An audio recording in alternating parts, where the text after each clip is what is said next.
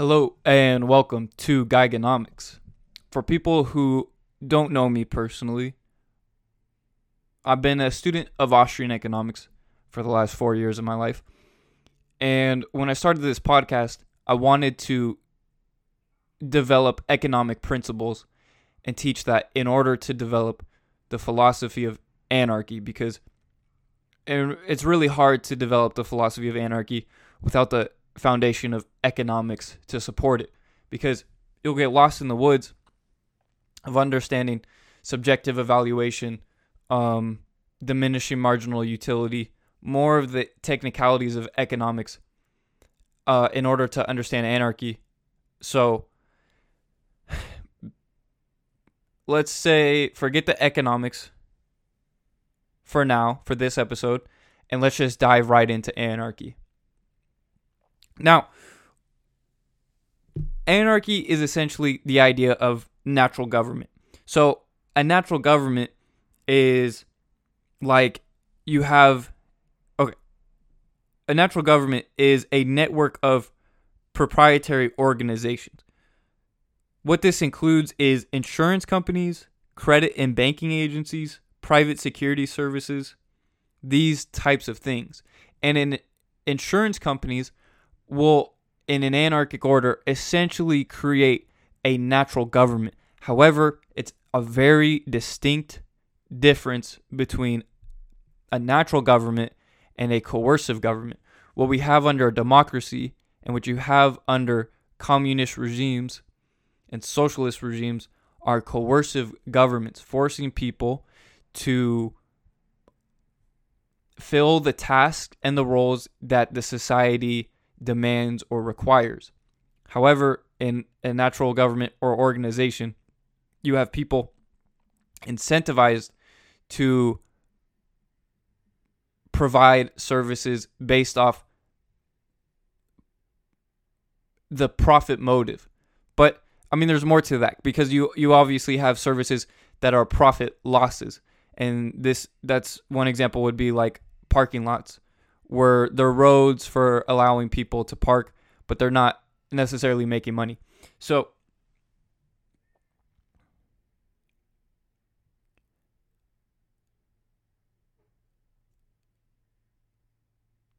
what I want to talk about in this episode are the insurance companies. And sort of, if we could, try to get someone to understand anarchy in 10 minutes, the way I would go about doing that is understanding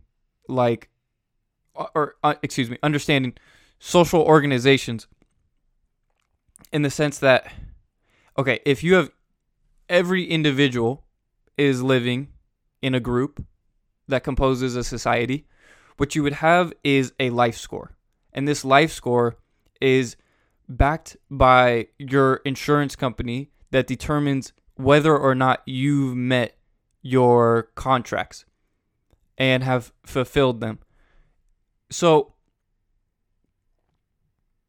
for example, if you committed a crime, let's just say you chopped someone's arm off,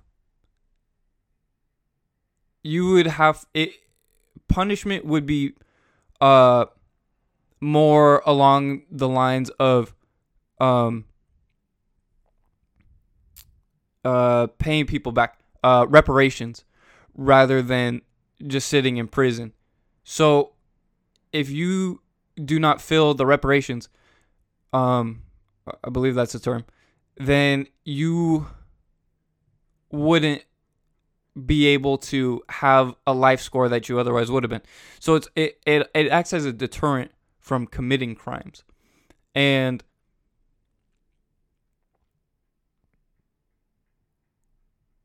essentially, once you pay your contract off of you're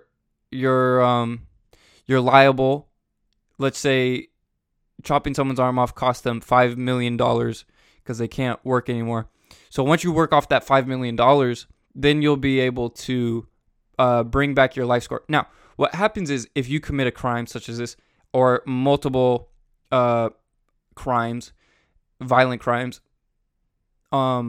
where you haven't paid the victims back, your life score would go down to a point where you wouldn't be able to be included into regular services.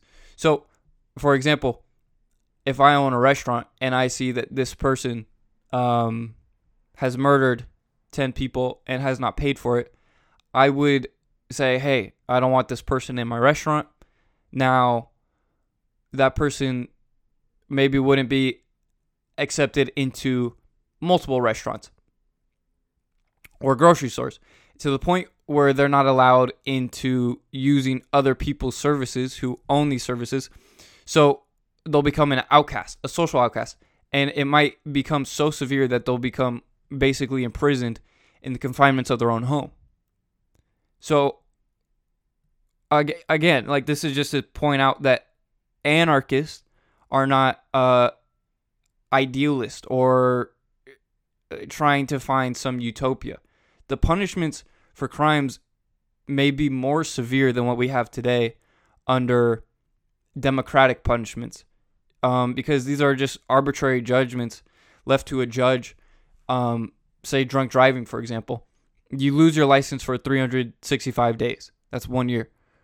But who's to say it should be 366 days or 364 days or any X amount of days for that reason? This is to point out that punishments are arbitrary, but in anarchic order, you would have, I believe, courts that specialize in specific situations. So they would determine, based on the severity of the crime, the punishment.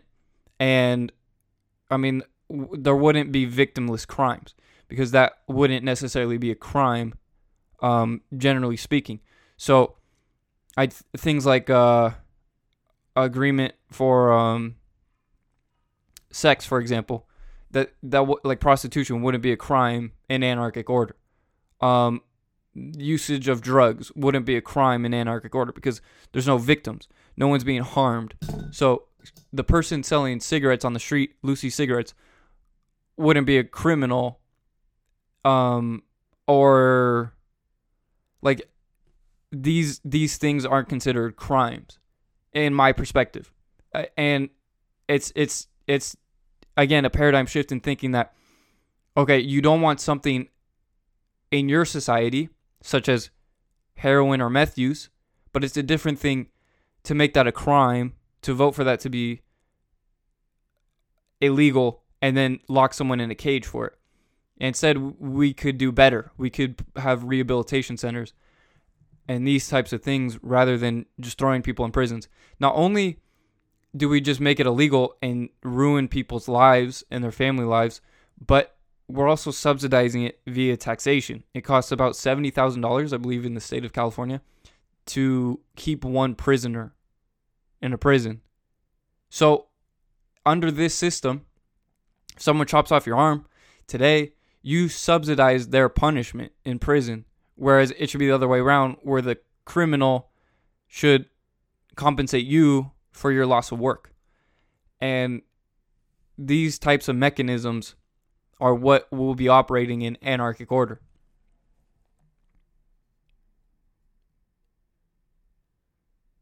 So going back to insurance companies, in a free market, insurance companies provide protection based upon actual estimates of the risk associated with each event. In a free market, coverage could also include protection of life and property from unnatural causes such as violence. However, today, this area of insurance market is being monopolized by government.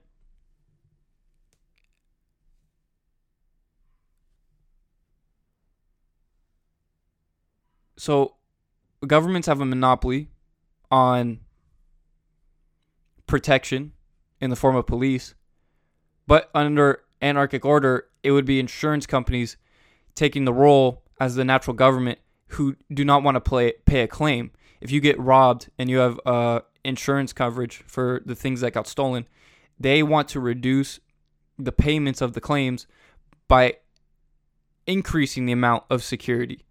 So you have more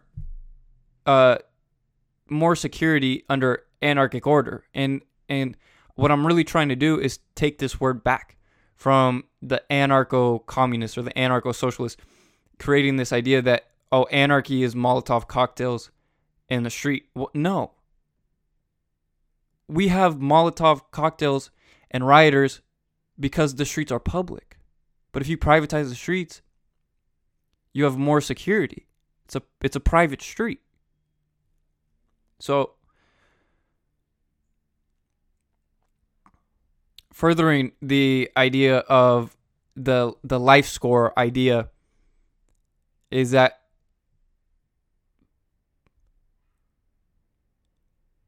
if you just fulfill your contracts,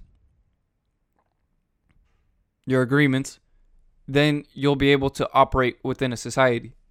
Now, this is very philosophical, and we're going to have to continue getting into the technicalities, but I think that's a good